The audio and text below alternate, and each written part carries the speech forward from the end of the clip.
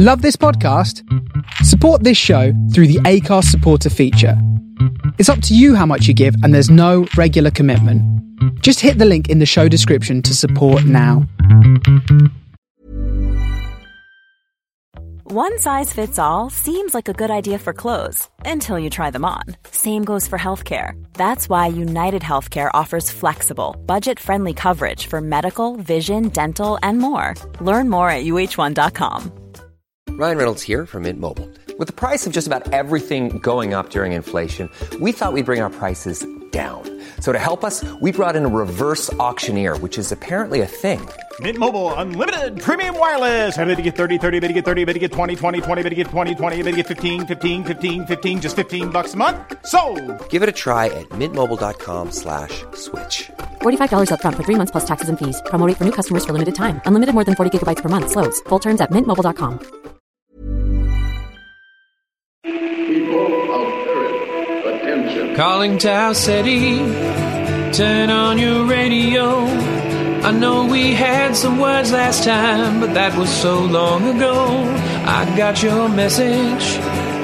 It was a little harsh, you know. It's still a little hard for me to hear. Please take it slow.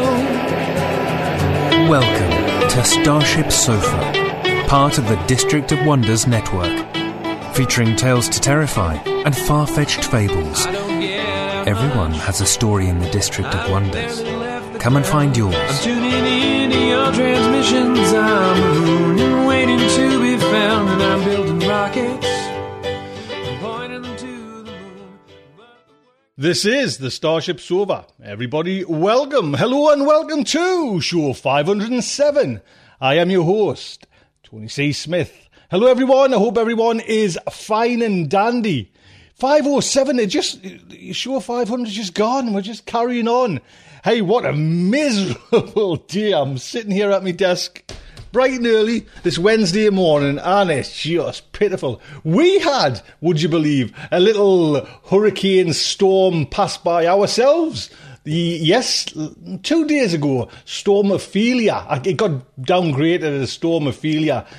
Basically, this was a drop in the ocean, a tiny storm. So I can only imagine what you have went through, you know, down with the big ones coming, you know, the kind of the bottom part of America and all of the islands down there. Man, just, you know, my thoughts go out here. It was just rattling the windows and everything, the storm. I live on the northeast coast of England, and I know the Ophelia kind of mainly hit like islands, you know, that kind of went that way. But oh man, what we get nothing like that. We just get the kind of miserable, cloudy, you never see blue skies. But you know, it's not often we get like storms like that.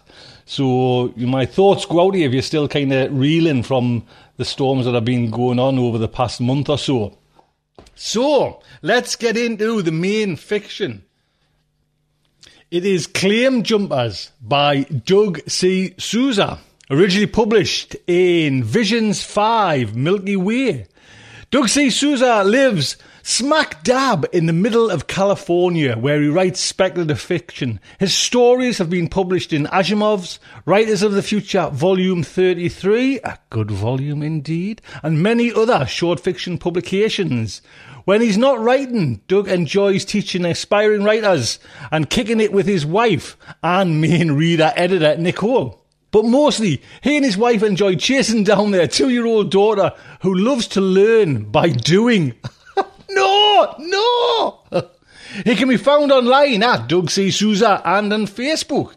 Now, this story is narrated by Logan Waterman. Logan Waterman has a degree in technical theatre from California State University and has worked in many theatres, large and small, professional and amateur. Logan currently lives in Northern California with Grendel, a huge black beast whose primary occupations are sleeping and stalking the fish in the aquarium and keeping mum about the house being safe from the hordes of invisible monsters that come out of the dark. And Morgana, a fluffy queen who rules her domain with an iron paw. The fish are unimpressed. He has narrated 4 Drabblecast and all 5 District of Wonders shows and is the only narrator to do so. Logan, sir. So, the Starship Sofa is very proud to present. A lot can happen in 3 years, like a chatbot may be your new best friend. But what won't change? Needing health insurance. United Healthcare Tri-Term Medical Plans, underwritten by Golden Rule Insurance Company, offer flexible, budget-friendly coverage that lasts nearly 3 years in some states. Learn more at uh1.com. Hey, I'm Ryan Reynolds. Recently, I asked Mint Mobile's legal team if big wireless companies are allowed to raise prices due to inflation. They said yes. And then when I asked if raising prices technically violates those onerous 2-year contracts, they said, "What the f*** are you talking about, you insane Hollywood ass f- So to recap, we're cutting the price of Mint Unlimited from $30 a month to just $15 a month. Give it a try at mintmobile.com/switch. $45 up front for 3 months plus taxes and fees. Promo rate for new customers for limited time. Unlimited more than 40 gigabytes per month. Slows full terms at mintmobile.com. Millions of people have lost weight with personalized plans from Noom. Like Evan, who can't stand salads and still lost 50 pounds. Salads generally for most people are the easy button, right? For me, that wasn't an option. I never really was a salad guy. That's just not who I am. But Noom worked for me. Get your personalized plan today at Noom.com. Real Noom user compensated to provide their story. In 4 weeks, the typical Noom user can expect to lose 1 to 2 pounds per week. Individual results may vary. Claim Jumpers by Doug C. Souza. Stupid hatch. Bulky and cumbersome, like it belonged on some ancient submarine. Instead, it sat smack dab on the barren surface of New Hygeia. Pockmarked and barren, the onyx terrain screamed free property for those who get here first. Primed to be seized, had it not been for that stupid, ugly hatch.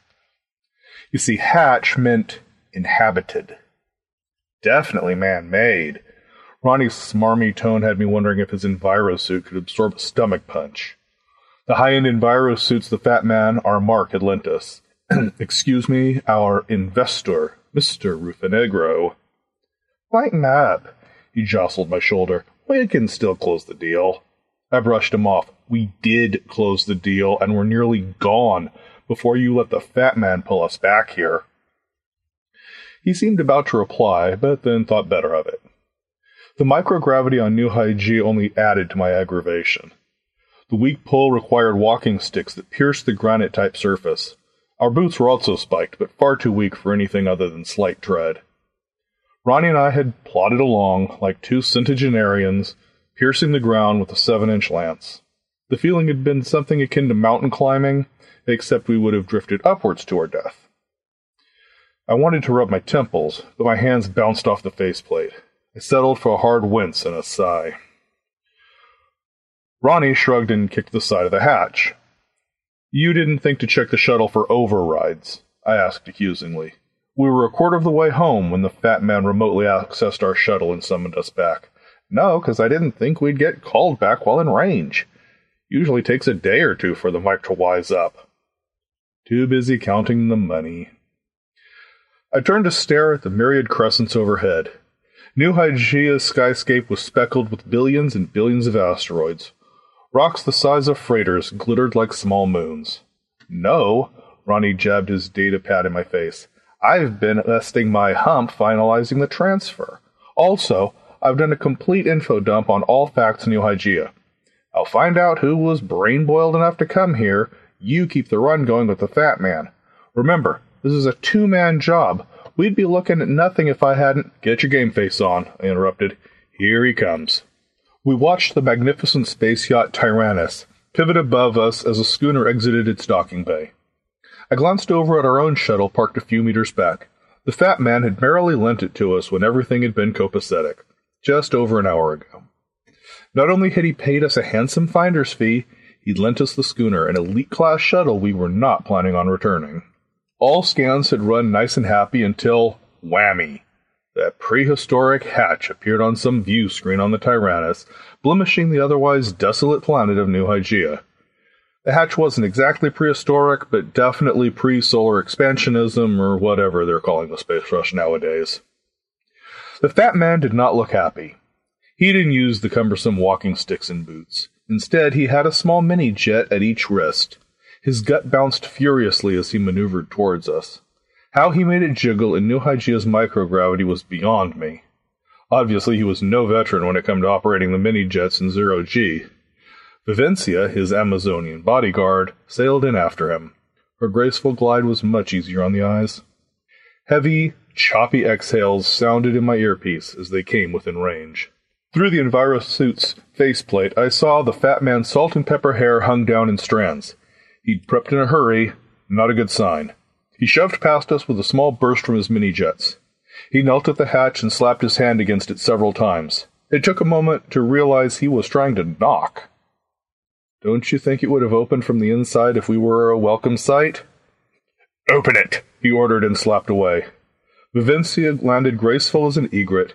She examined the hatch while pulling a small satchel of tools from a pouch. Still no hello for Ronnie or me. Another bad sign. I fumbled for the all-talk switch on my wrist console. The safety bracelet attached to my walking stick hindered my movements. Mr. Rufenegro, you did not call him the fat man to his face. That may not be safe, I said using my most cautious scientist type of voice.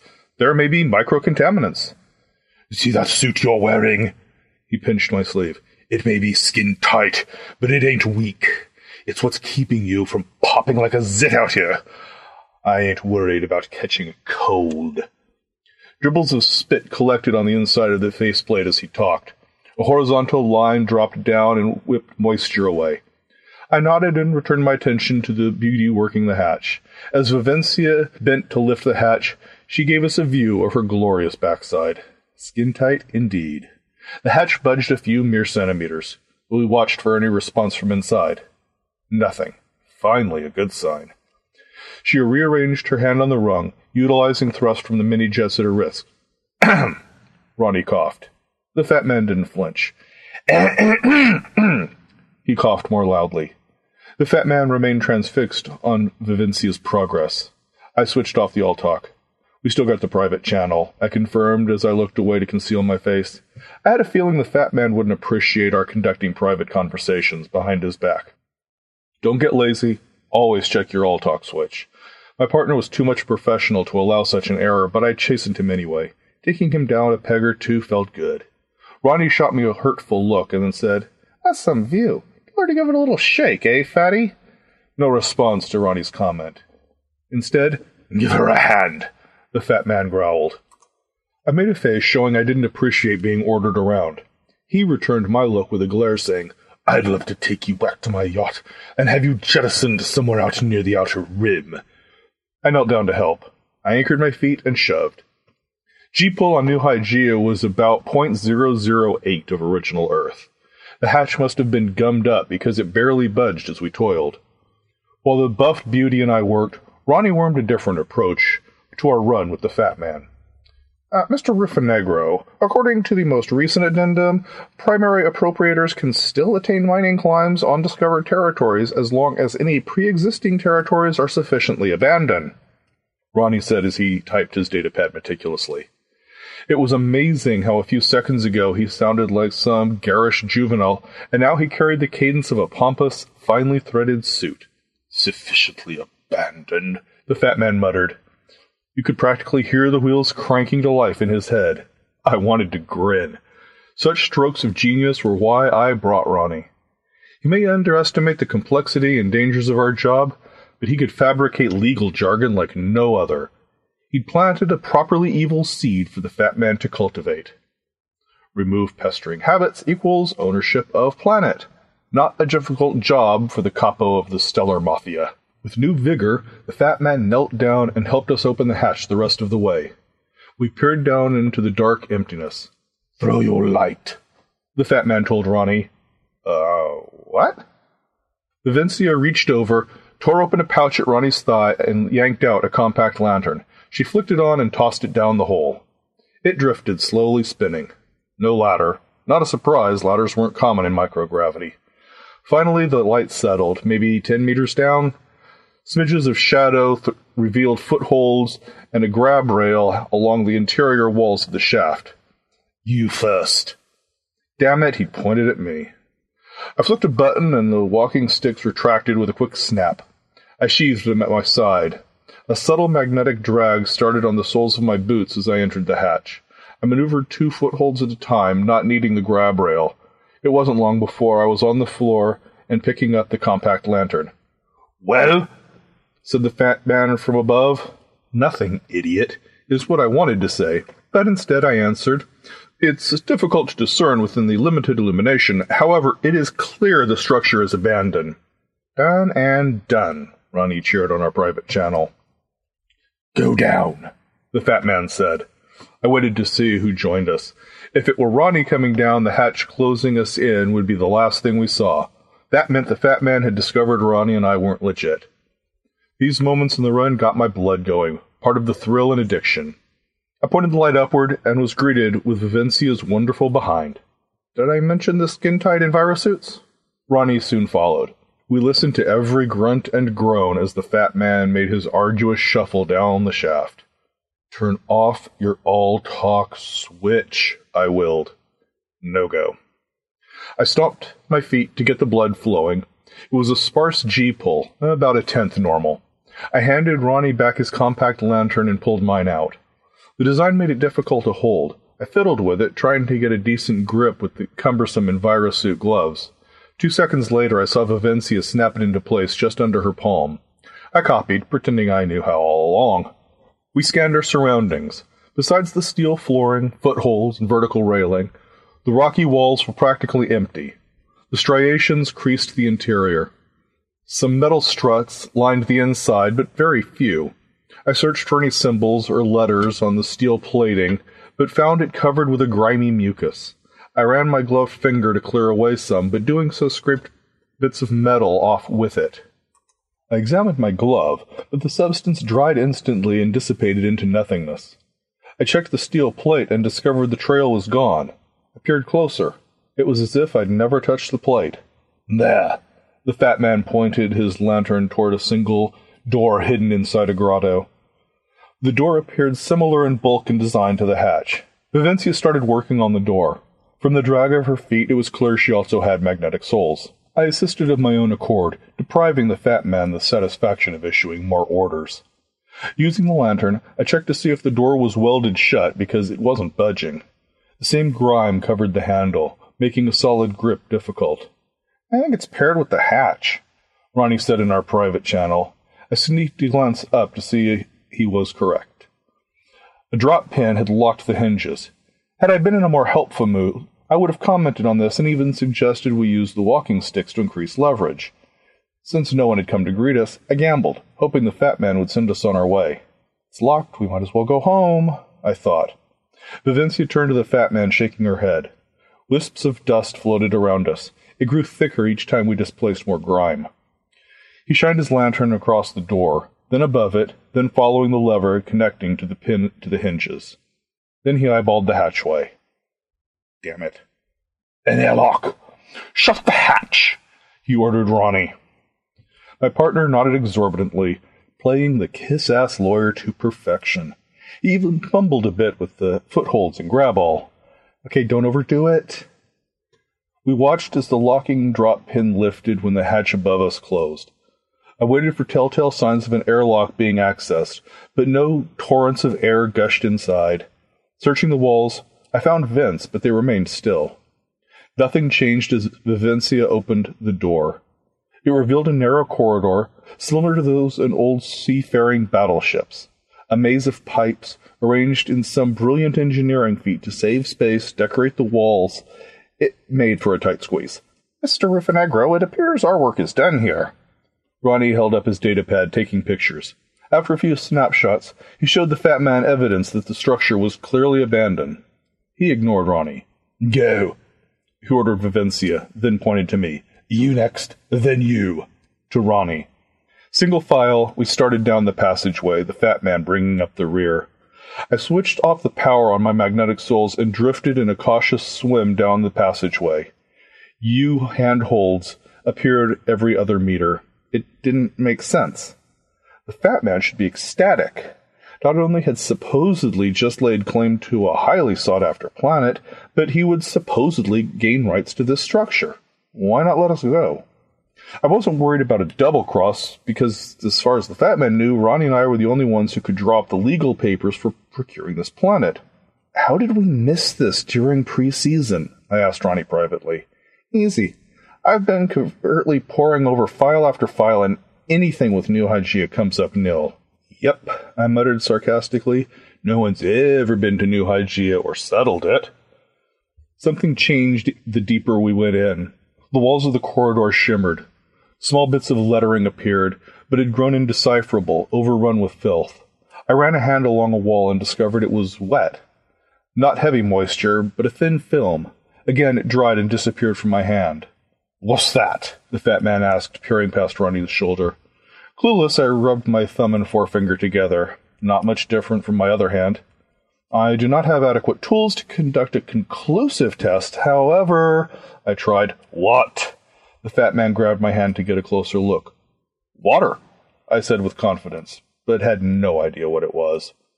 He flung my hand away. Then I noticed the pipes along the walls were splotched with mold, but I kept it to myself. The last thing I wanted to do was pique the fat man's curiosity. We came to a threshold. The door was open, and we began to descend a gangway to get inside. A medical bay, or what appeared to be. It was hard to discern in the roaming beams of our 4 compact lanterns. Rows and rows of steel beds bolted to the smooth, rocky floor. A spongy lining topped the bed. I pressed my hand into the material. It broke away at the slightest touch. "Decontamination chamber," I ad-libbed. "Used to check for contaminants." "No kidding, genius," the fat man said. Yeah, like he knew. "Abandoned," I reminded him. "Long ago." "Are you still taking pictures?" the fat man asked Ronnie. Ronnie held up the datapad. "Yes, sir." "Stop," he said, heading back towards the door. "And delete the ones you've got." "Yes, sir," Ronnie answered. You could hear the delight in his voice. "Get a burn crew down here," the fat man told Vivencia. "Use no more than 3 guys who can keep their mouths shut." He slowed, making sure Ronnie and I comprehended. "Guys that realize speaking one word about this place would be a horrible mistake, 'cause they don't know what they saw." I fought every cell in my body, trying not to pirouette gleefully in the low G. Instead, I struck a stoic pose and feigned hesitation. A true scientist would want to explore. Ronnie holstered his datapad and turned to hurry out. A lawyer would just want to leave. "You drop that schooner at Deimos Port as planned." The fat man put a hand up, stopping Ronnie. "I've got markers to set on the planet side. You'll get the rest of your money once the deal clears." "Since we've got absolutely no property licenses to put the fix on for you anyway," Ronnie started on the private account, "how about we just keep the shuttle to 15% down, get lost on an Earthside beach, and you go to—" The fat man's head snapped around, his eyes fiery. Ronnie gulped, sharing my thought. He'd been boasting over the all-talk. But it was Vivencia. She hadn't moved. "Mr. Ruffinegro, over there." It was the first time I'd heard her voice. She must have been calling him during Ronnie's playful rant. Our lanterns joined Vivencia's lone beam centered on the intruder. Someone stood stock still in a vintage spacesuit. Bulgy, cylindrical arms and legs connected to an unwieldy torso that held a bubble-shaped helmet. It looked puffy and almost comically out of place. The convex faceplate reflected a gold tint in the beam of our lanterns. "Run that through your search," I told Ronnie. "Already am." Something was off about the posture. The head cocked to one side, as if examining us, but the rest of the body stood hunched forward, unnaturally still, like a marionette doll, waiting to have its strings tugged, awaiting directions. He moved. His arm drifted upward, like a leaf on a breeze. Wisps of dust swirled throughout the room. "Must be the remains of an air circulation system," I tried, but even as it left my lips it didn't sound convincing. The entire time we'd been in the med bay, I hadn't felt the slightest drag of an air current. "Or it could be geostatically moving with New Hygeia's orbital pull," Ronnie piped in. That made more sense. No, Vivencia wasn't sold. I noticed she had a weapon drawn and pointed squarely at the intruder. Her doubt troubled the fat man. We kept our lanterns fixed on the person in the old spacesuit. As the arms lifted, only inches. The movement wasn't random. The guy did stand slightly hunched, but his arms twitched with a purpose. Not sign language, too slow, and hardly noticeable at first glance. A pattern to the movement became clearer. As if underwater, The arms dangled upward, stopping just below chest level, and the thick fingers of the gloves opened and retracted. The same movements, over and over, like he was completing some private task. Vivencia stepped closer, drawing us with her. Each of us kept our lanterns trained on the lethargic intruder. "Hey!" the fat man yelled. No response, and I didn't feel like explaining that sound waves were practically non-existent down here. "That guy's gonna mess everything up," Ronnie said. "Yep, start thinking of something." "What the hell's he doing?" Vivencia kept her shooter locked on the target and waved her free hand in a large arc. She stepped up to the body. Somehow, I knew she didn't need the shooter. The guy moved too drunkenly to be a threat. His arm just drifted in front of him, slow-mo typing on some invisible keyboard. A cloud of dust bunnies drifted away and disappeared. Using the tip of the lantern, Vivencia prodded the guy's hand, then his arm. His whole body turned and scarcely lifted off the ground, but dropped back down and stood. Vivencia took a step back, keeping her shooter pointed at the guy. He leaned against the wall, his back turned, but his hands and fingers continued to open and close in that same pattern. The helmet turned subtly and then back. Vivencia gave a rougher poke, and the body fell completely to the ground. So some grav pull on him, but not much. His hands and arms still grasped errantly, like a kid wanting his teddy. For a long moment, Vivencia knelt next to the guy, her lantern running up and down the length of the archaic spacesuit. The fat man waited patiently near one of the old medical beds, arms crossed. I snuck Ronnie a "What do you think?" look. He shook his head. "Mr. Ruffinegro," Vivencia said, her lantern fixed on the spot near the guy's faceplate. The fat man swung his bulk forward, shined his own light, and quietly asked, "How can that?" His voice wavered, absent of that machismo drawl. The fat man stared at the guy in the spacesuit while waving us over. His gesture was fast and pleading. No yelling, no belittling.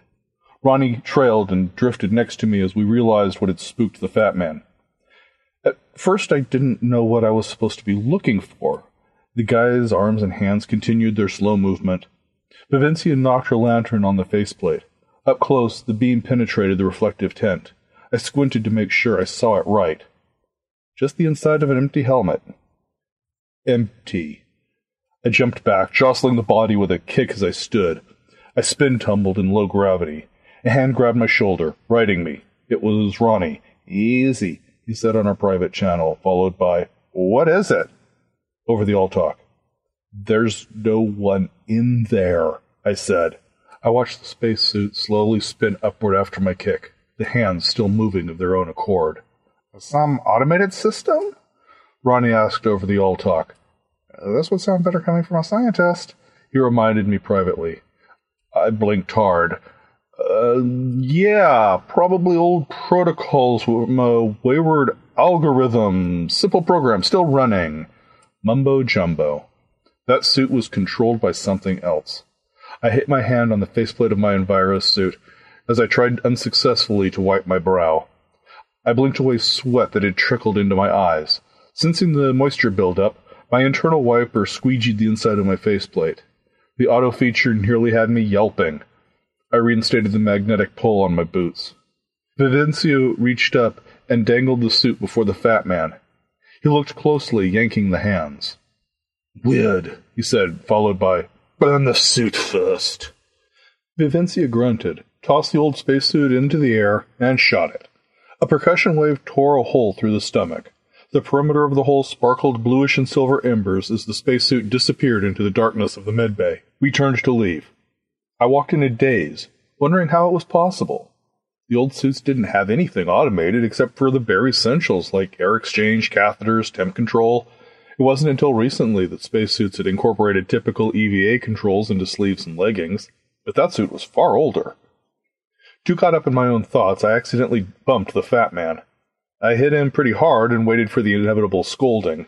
Instead, he said nothing, but fired his mini-jets frantically, falling back and nearly trampling me. Again, I stumbled in the low G. What the hell? I rose, looked past him, and immediately understood. The way we had entered was blocked. Numerous spacesuits stood hunched.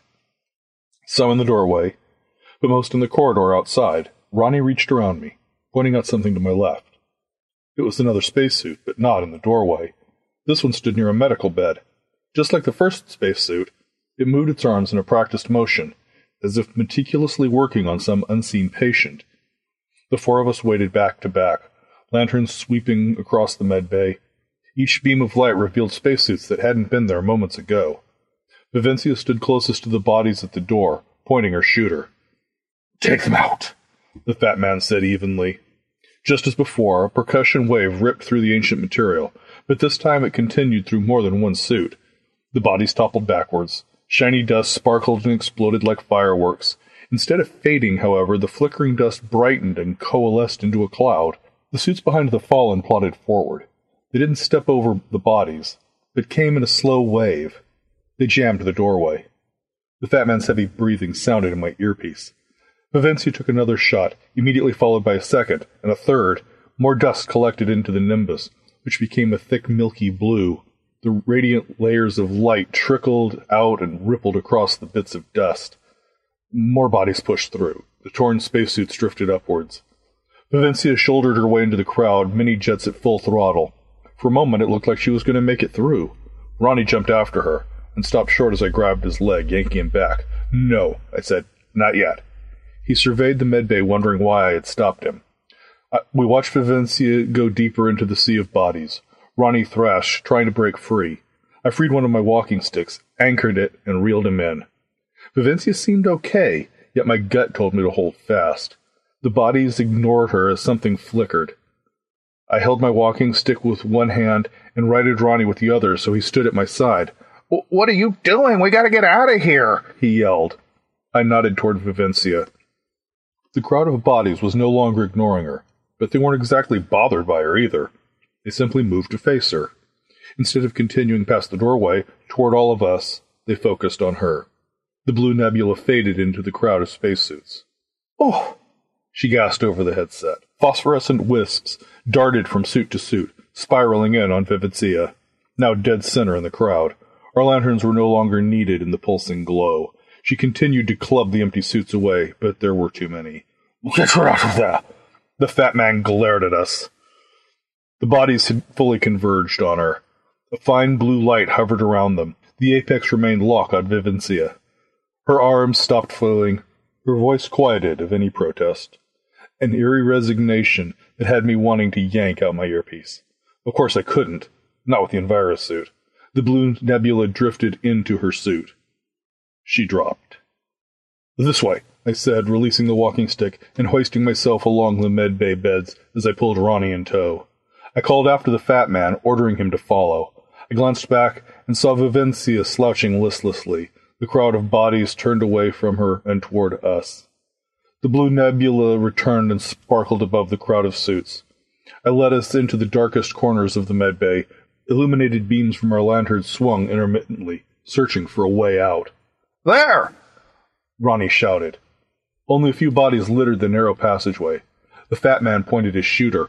"No!" I yelled. "Don't touch the suits! Don't shoot the suits! Try not to rip them!" I demonstrated how to make our way through by letting myself drift over, under, and around the small crowd. The intact spacesuits made no attempt to stop us. The walls in the corridor shone brighter, glimmering in the glow of the lanterns. I did a horizontal mad dash, grabbing any handholds and pipes within my reach.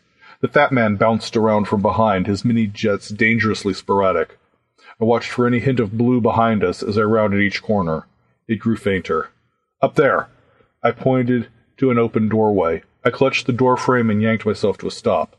Ronnie and the fat man tumbled past, but eventually joined me. Seeing no spacesuits, I signaled the all clear. No one budged, so I went first.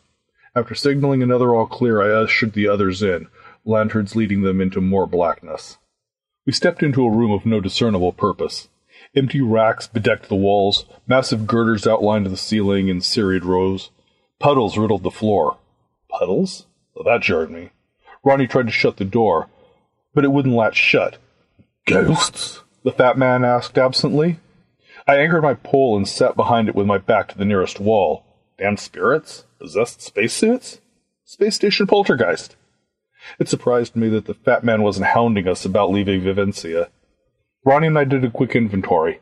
checking the pouches on our envirosuits. We didn't find much. A couple of aerosol containers, probably for emergency thrusting. Some folding pliers, backup batteries for the suit. I flicked off my lantern, as did Ronnie. "What are you two all about?" the fat man asked, shining his lantern in my face.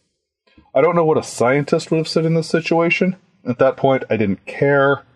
"Those aren't ghosts," I said. "The hell they ain't. I've never seen a ghost, but those things pretty much act like I think a ghost would act like." He stood over me. I had half a mind to kick his shins and drop him.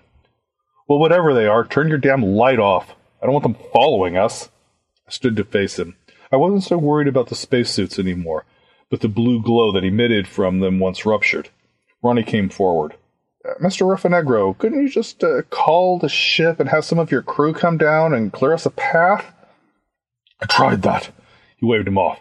"Too weak a signal under this much rock." "Can you boost it?" The fat man dug a finger into Ronnie's chest. "I don't have power for that. Didn't bring amp runners.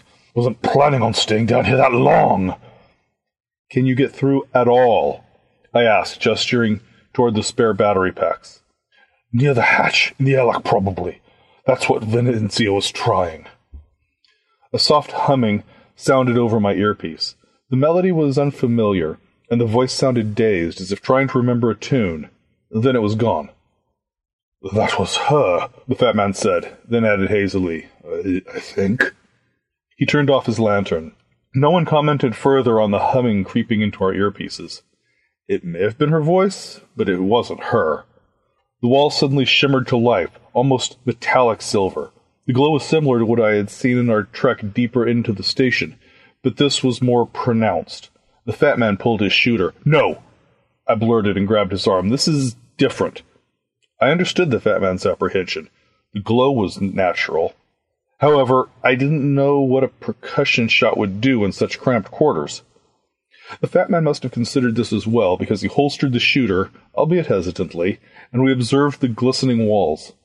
It was clearly unlike anything we had ever seen, yet different than the blue glow. The dancing lights on the walls flashed airily and didn't bear any substance. Ronnie handed me his datapad. He had the backlight on the lowest setting. I cupped a hand over the display to shield any light coming from the glowing walls. "Neural networking?" I asked. "What is this? What are you doing?" the fat man demanded, pulling the datapad from my hand. "What is this?" I rose and grabbed it back, scanning it quickly. Has to do with merging thought patterns, mapping neural pathways, shadowing consciousness. Some practice made illegal before it was fully tested. "So?" the fat man asked. Admittedly, I had the same question. "I don't know," Ronnie answered, taking his datapad back and bringing up a different screen. "All I did was take a pic of that blue stuff when it first gathered from the ruptured suits, hit find, and brought up this article." "You have some kind of satellite access out here?" Of course not. I did an info dump on all information pertaining to New Hygeia before we left the shuttle." "What's New Hygeia got to do with neural netting?" "Neural networking," Ronnie corrected me, and then continued scrolling through the pages. "I don't know. I thought maybe it would bring up schematics or some type of map to the place." A distant voice sounded in my earpiece again, saying, "Columns 3 through 11, omit 5, find the standard deviation, carry over to next sheet." The fat man looked more shaken than before. It was Vivencia's voice again, but absent of any life. "Here!" Ronnie yelled as he read from the datapad. "Dr. Craig Duchesne, forefather of artificially assisted neural networking. Nearly a trillionaire back when a trillion meant buying your own country. Had enough clout to legalize neural networking for a brief period, a method by which computers shadow the neurotransmitters responsible for conscious thought." "Shadow?" I asked. "Yes. Says, paired with biochemical impulses, shadowing tiny portions of synaptic plasticity proved to be more effective than mapping. Created a sort of real-time database, but could only run a fraction of what a person was thinking. By linking several individuals, they could collectively problem-solve. At least that was the goal." "What's that got to do with this base?" the fat man asked, and I had to admit I, too, didn't see the connection. Dr. Duchesne, frustrated with regulations, opted to leave and work independently, free of restrictions. He was one of the first to leave Sol System 1? I asked, the doubt clear in my ears. Yes, with many followers. Most scientists agreed that overbearing governments hindered true progress. But they didn't have the means. Ronnie shrugged. Says here Duchesne convinced them space travel of that magnitude was possible if it were a one-way trip. Sounds more like a cult than a research team, I muttered. The fat man caught up. You're saying this guy settled New Hygeia? About 2 centuries ago, Ronnie confirmed. Those suits were empty, I pointed out. Whatever neural net's going on with empty space suits. And possessing Vivencia, the fat man commented. Ronnie was scrolling through several pages, found something, and then added, That's the reason the practice was ended on original Earth. People started linking up beyond their control. The algorithm modified itself by the millisecond, and shadowed thought patterns repeated aimlessly. Random thoughts reprocessed endlessly via Duchesne's program drove users mad. Duchesne was certain he could make viable adjustments should he be able to continue his research. Oh, it's that blue glow, the fat man mumbled. Probably, Ronnie said. Nimbus wave plasma tech eliminated the need for external hubs. No, I mean the door. We turned to see a faint blue glow blossoming just outside the doorframe. Crap. I gulped as the blue nebula filled the entire doorway, barricading us in. The faint glow on the walls disappeared. The three of us backed away to the farthest corner of the room, only to see wavy fronds stretch out to seek us. One hit me. A bombardment of thoughts ripped into me, each violently disconnected, beyond comprehension. It left my consciousness ebbing away, as if my mind was handing over the controls. Madness. Blissful madness. I felt my body and arms moving of their own accord. A deep slumber swallowed me. Restful. A turbulent wave erupted to my right. The fat man writhed as he covered a gaping hole at his stomach. His legs kicked spasmodically. The blue glow backed away and then spiraled out of the room. I clicked on the lantern at my wrist as I tried to shake the Jupiter-sized headache. Reality returned. Ronnie sat across the room. I dashed over to him. You're back. Ronnie glanced up. How'd you do it? Do what? You were one of them, like Vivencia, and then you came back. He murmured. I shrugged, not remembering anything but the disarray. He held the shooter. What the hell happened? I asked, my head throbbing from the invasion. The haze thing got to you? He whispered. I wrapped his faceplate. Ronnie, snap out of it what happened. I kept glancing behind me, afraid the deadly nebula would return. Ronnie stared ahead, unperturbed. Ronald Benjamin, report, I ordered. He blinked hard, but still seemed lost. Mr. Rufenegro freaked out, shot at the haze, and then tried to shoot you. I kicked my spikes up at him, knocked his arm up just in time. Percussion bolt nearly took my head off. Self-defense, then? I suppose so. And the blue nebula? My head hurt just thinking about it. The misty stuff? Yeah, it got you and took off after you woke up. It took off? Okay, then. I didn't have time to work out why we were left alone, just that we had a window of opportunity I didn't want to pass up. Let's get out of here. I peeked around the corner of the doorframe. The blue nebula was nowhere to be seen. Perhaps a large window of opportunity. The fat man's hands remained locked over his giant gut, but it was obvious his wound penetrated clear through.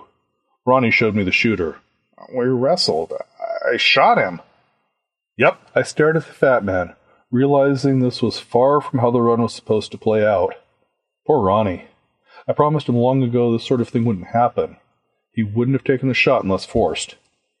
Sorry, Mr. Rufenegro, I said as I undid the clasps for the mini-jets at his forearms. He didn't resist. Both of you are dead. I handed a mini-jet to Ronnie, but he just stared at the empty doorway. Finally, he pulled up his datapad. You drive, I'll map us a way out.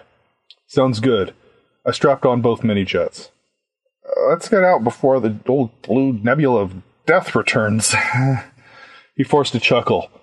Ronnie was acting weird, his mind obviously somewhere else. Keeping sharp during overtime is what stresses the pros from the amateurs. The con had gone terribly bad, but after getting my brain invaded and manhandled, I was determined to get off New Hygeia. Sure, an ethereal entity hungered for us in the closed area, and I'd panicked the first time, taking us further away from the hatch. Not only did I have the challenge of trying to recall the layout of a primitive base from hell, but I would have to keep an eye out for the faintest hint of blue down any corridor. Having to explain a dead mafioso was also something I wasn't looking forward to. I hoisted Ronnie in a half hug under my shoulder, set the mini-jets on low, and started down the corridor. It was nearly impossible to navigate and carried Ronnie, but I managed. "Ooh, gross," he cried out. "I think I know what happened to the people." "What?" I asked, and turned to scan the passageway to see what had grabbed his attention. Nothing but darkness. Ronnie continued, "They were in the suits when we got here." No, they weren't." I continued forward, realizing Ronnie was researching instead of mapping a route. Since he had nearly gone comatose earlier, I held back any chiding.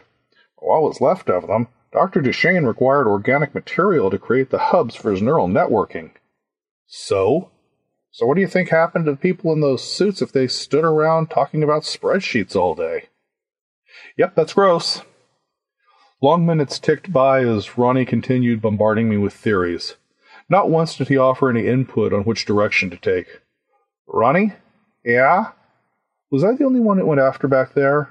He waited and then said, "Yeah, you were. From what it looks like, it's a proximity thing," he explained. "Get close enough and the thing snags you." I don't know why I had asked. Maybe part of me was wondering why Ronnie was busy theorizing instead of helping me map a way out. "What are you up to, Ronnie?" Finally, I had us back at the corridor that led us to the medbay. I cranked the mini-jets and flew past the torn, lifeless spacesuits that bobbed in low G. A thick cloud of dust shot out, blocking the entrance to the medbay. It coalesced so profusely our lanterns couldn't penetrate. I refused to panic. The dusty mist was darker than the blue nebula, and that seemed foreboding in itself. And it moved as though it were alive. Whatever. Not blue equals good. "What's this crap?" Ronnie asked as he pushed past me toward the dark nebula. "Relax." I grabbed his ankle and pulled him back. "I think it's from the grime. I scraped some away earlier. It was wet but dried and drifted off. Don't go jumping into it, though." "Yeah, I don't know what I was thinking." The dust suddenly shifted and disappeared all the way into the medbay, clearing our way. Ronnie said exactly what I was thinking. "Someone's opened the hatch." We flew into the medbay. A troop of standing spacesuits blocked our only way out, the blue nebula sparkling fiercely above. Old spacesuits, not a rescue party. "Get yourself out of here," Ronnie said, forced me back roughly, and lunged toward the blue nebula. My reach for his ankle fell short. Suddenly he's coherent? Ah, damn. Ronnie had pulled the old shell game, making me think he was in some state of shock while planning to make some heroic atonement. Self-sacrificing idiot. Luminescent tendrils snaked out and pierced his faceplate. I finally reached him and pulled, but it was too late. Ronnie's breathing got heavier. The nebula's intensity increased and Ronnie went limp. I realized this must have been whatever Ronnie saw when I was attacked earlier. Add that to whatever he'd learned off his datapad, and he knew something about this blue nebula taking over one host at a time. Watching it, I could easily surmise exactly what was happening. For a second, I was tempted to bolt past the thing and to the hatch.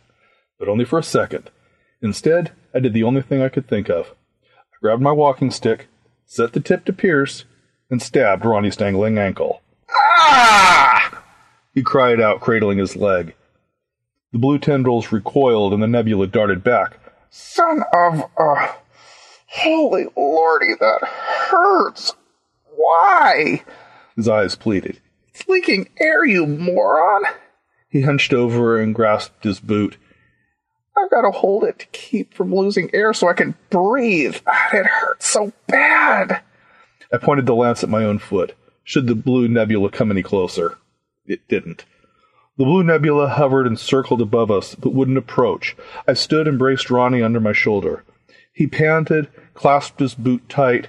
I hit the mini-jets and flew over the spacesuits and steel beds. "So not fair." Where? He sobbed. Remember that next time you set up, I'll run on the side.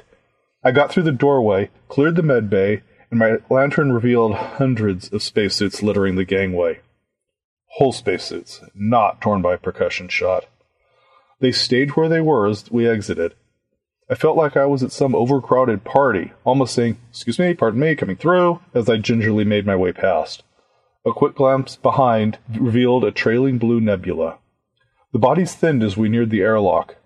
I knocked a couple a little hard in my haste. The blue nebula remained a few feet behind us the entire time. Ronnie's sobs quieted. I barked at him not to pass out. We passed a blank-eyed Vivencia. I stabbed her in the foot, but to no avail. For a second, I thought she might have been the one to open the airlock, but she was too far gone.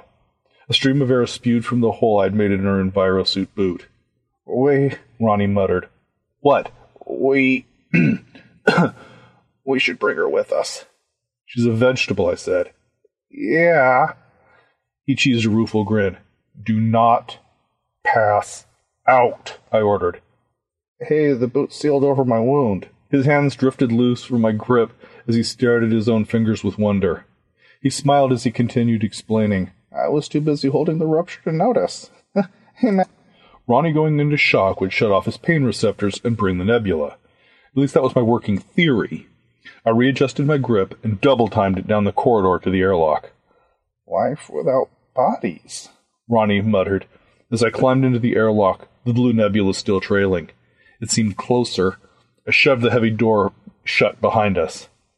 The mad doctor's dream was consciousness without physical form. But his little neural plasma net thingy ended up eating their hosts. I grabbed his head and examined his face. He had a sheepish smirk, which he quickly tried to replace with a stern glare. What? He asked. Do not pass out. Shutting the airlock door did little to stop the blue nebula. It simply crept through the vents. It was closing in fast. The blue tendrils reached towards us. Ronnie slumped. His arms dangled loosely. I kicked his wound. The blue nebula hesitated. He coughed something unintelligible. I kicked again, higher up his leg as I drove the spikes into his shin. Ah! He cried. Again. I hate you. But he was alert. The blue nebula darted away, but remained just inches from us in the airlock. The wispy arms reached again. I grabbed Ronnie, ignited the mini-jets, and flew upward to open the hatch. The lantern snapped off as I worked the hatch lever. The plasma in their brains had nowhere else to go after death, Ronnie continued as if he hadn't passed out just seconds ago. I cranked open the hatch and jetted us to the surface. Combined with that neural networking crap, it evolved into a separate consciousness. Stop freaking talking. It hurts, okay? I accidentally overshot our exit from the hatch and had us drifting away from New Hygeia. The abyss of space was a welcome sight. Anything but blue. I maneuvered the mini-jets and made a beeline for our shuttle. 4 crewmen expecting the Fat Man's schooner eyed us as we sped past. They had their shooters drawn. Your boss has been calling for you for hours, and he's pissed, I yelled at the open channel. The blue nebula emerged from the hatch for a moment, and then changed course towards the crewmen. Finally at the shuttle, I leapt in, sat Ronnie on a table, and tossed him a first aid kit.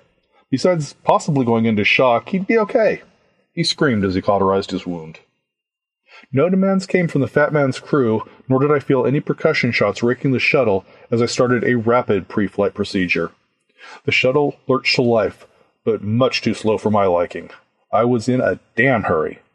A soft chuckle sounded in my earpiece. Ronnie? I asked. Those goons are so screwed, he said, staring out the portal. I watched the starboard viewer as the blue nebula attached to one of the crewmen while the others shot at it. I didn't find it as funny, but then again I wasn't soaking up morphine. Glancing back at that lonely hatch on New Hygeia's surface, I wondered how I'd ever tell the authorities what the hell just happened.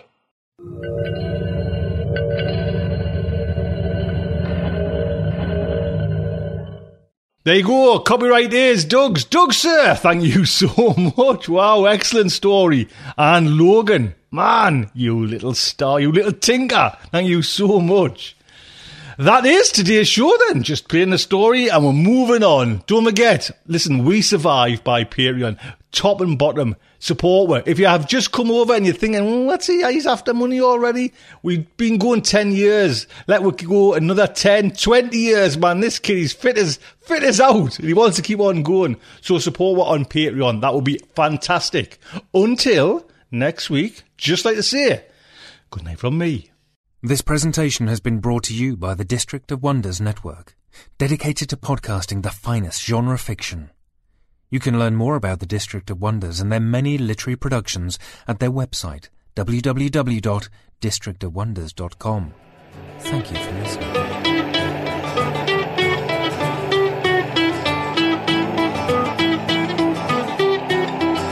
I don't get out much. I've barely left the ground. I'm tuning into your transmissions. I'm marooned and waiting to be found. And I'm building rockets, pointing them to the moon.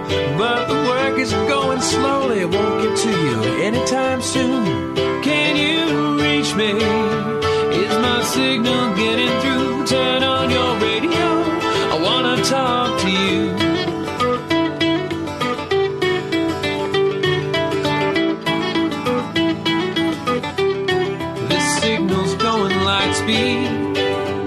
By the time I get my say, I might already be on to you and on my way.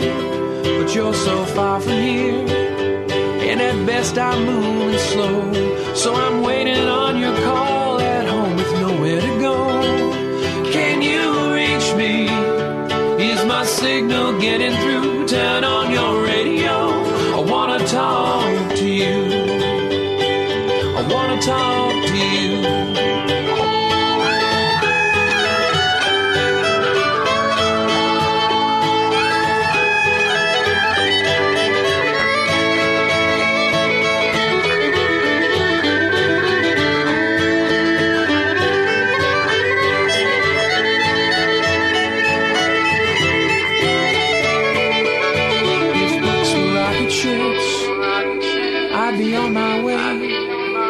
If I could cast myself on a radio wave, I might get to you someday. If books were rocket ships, I'd need only the will to fly.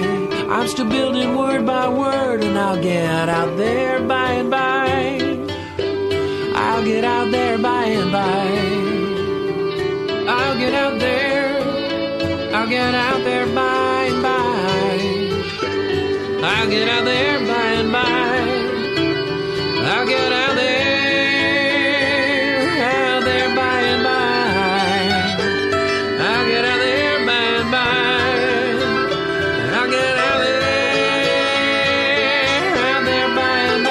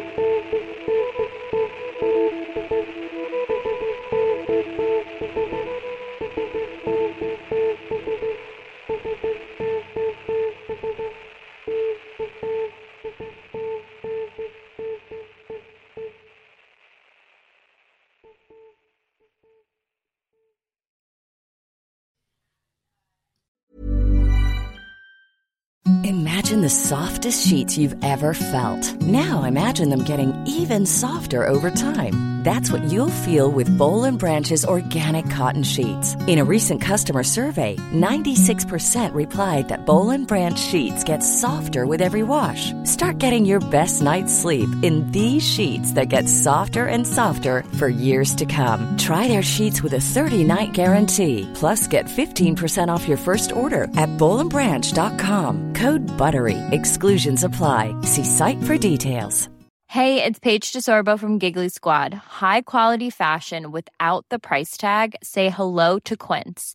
I'm snagging high-end essentials like cozy cashmere sweaters, sleek leather jackets, fine jewelry, and so much more. With Quince being 50 to 80% less than similar brands.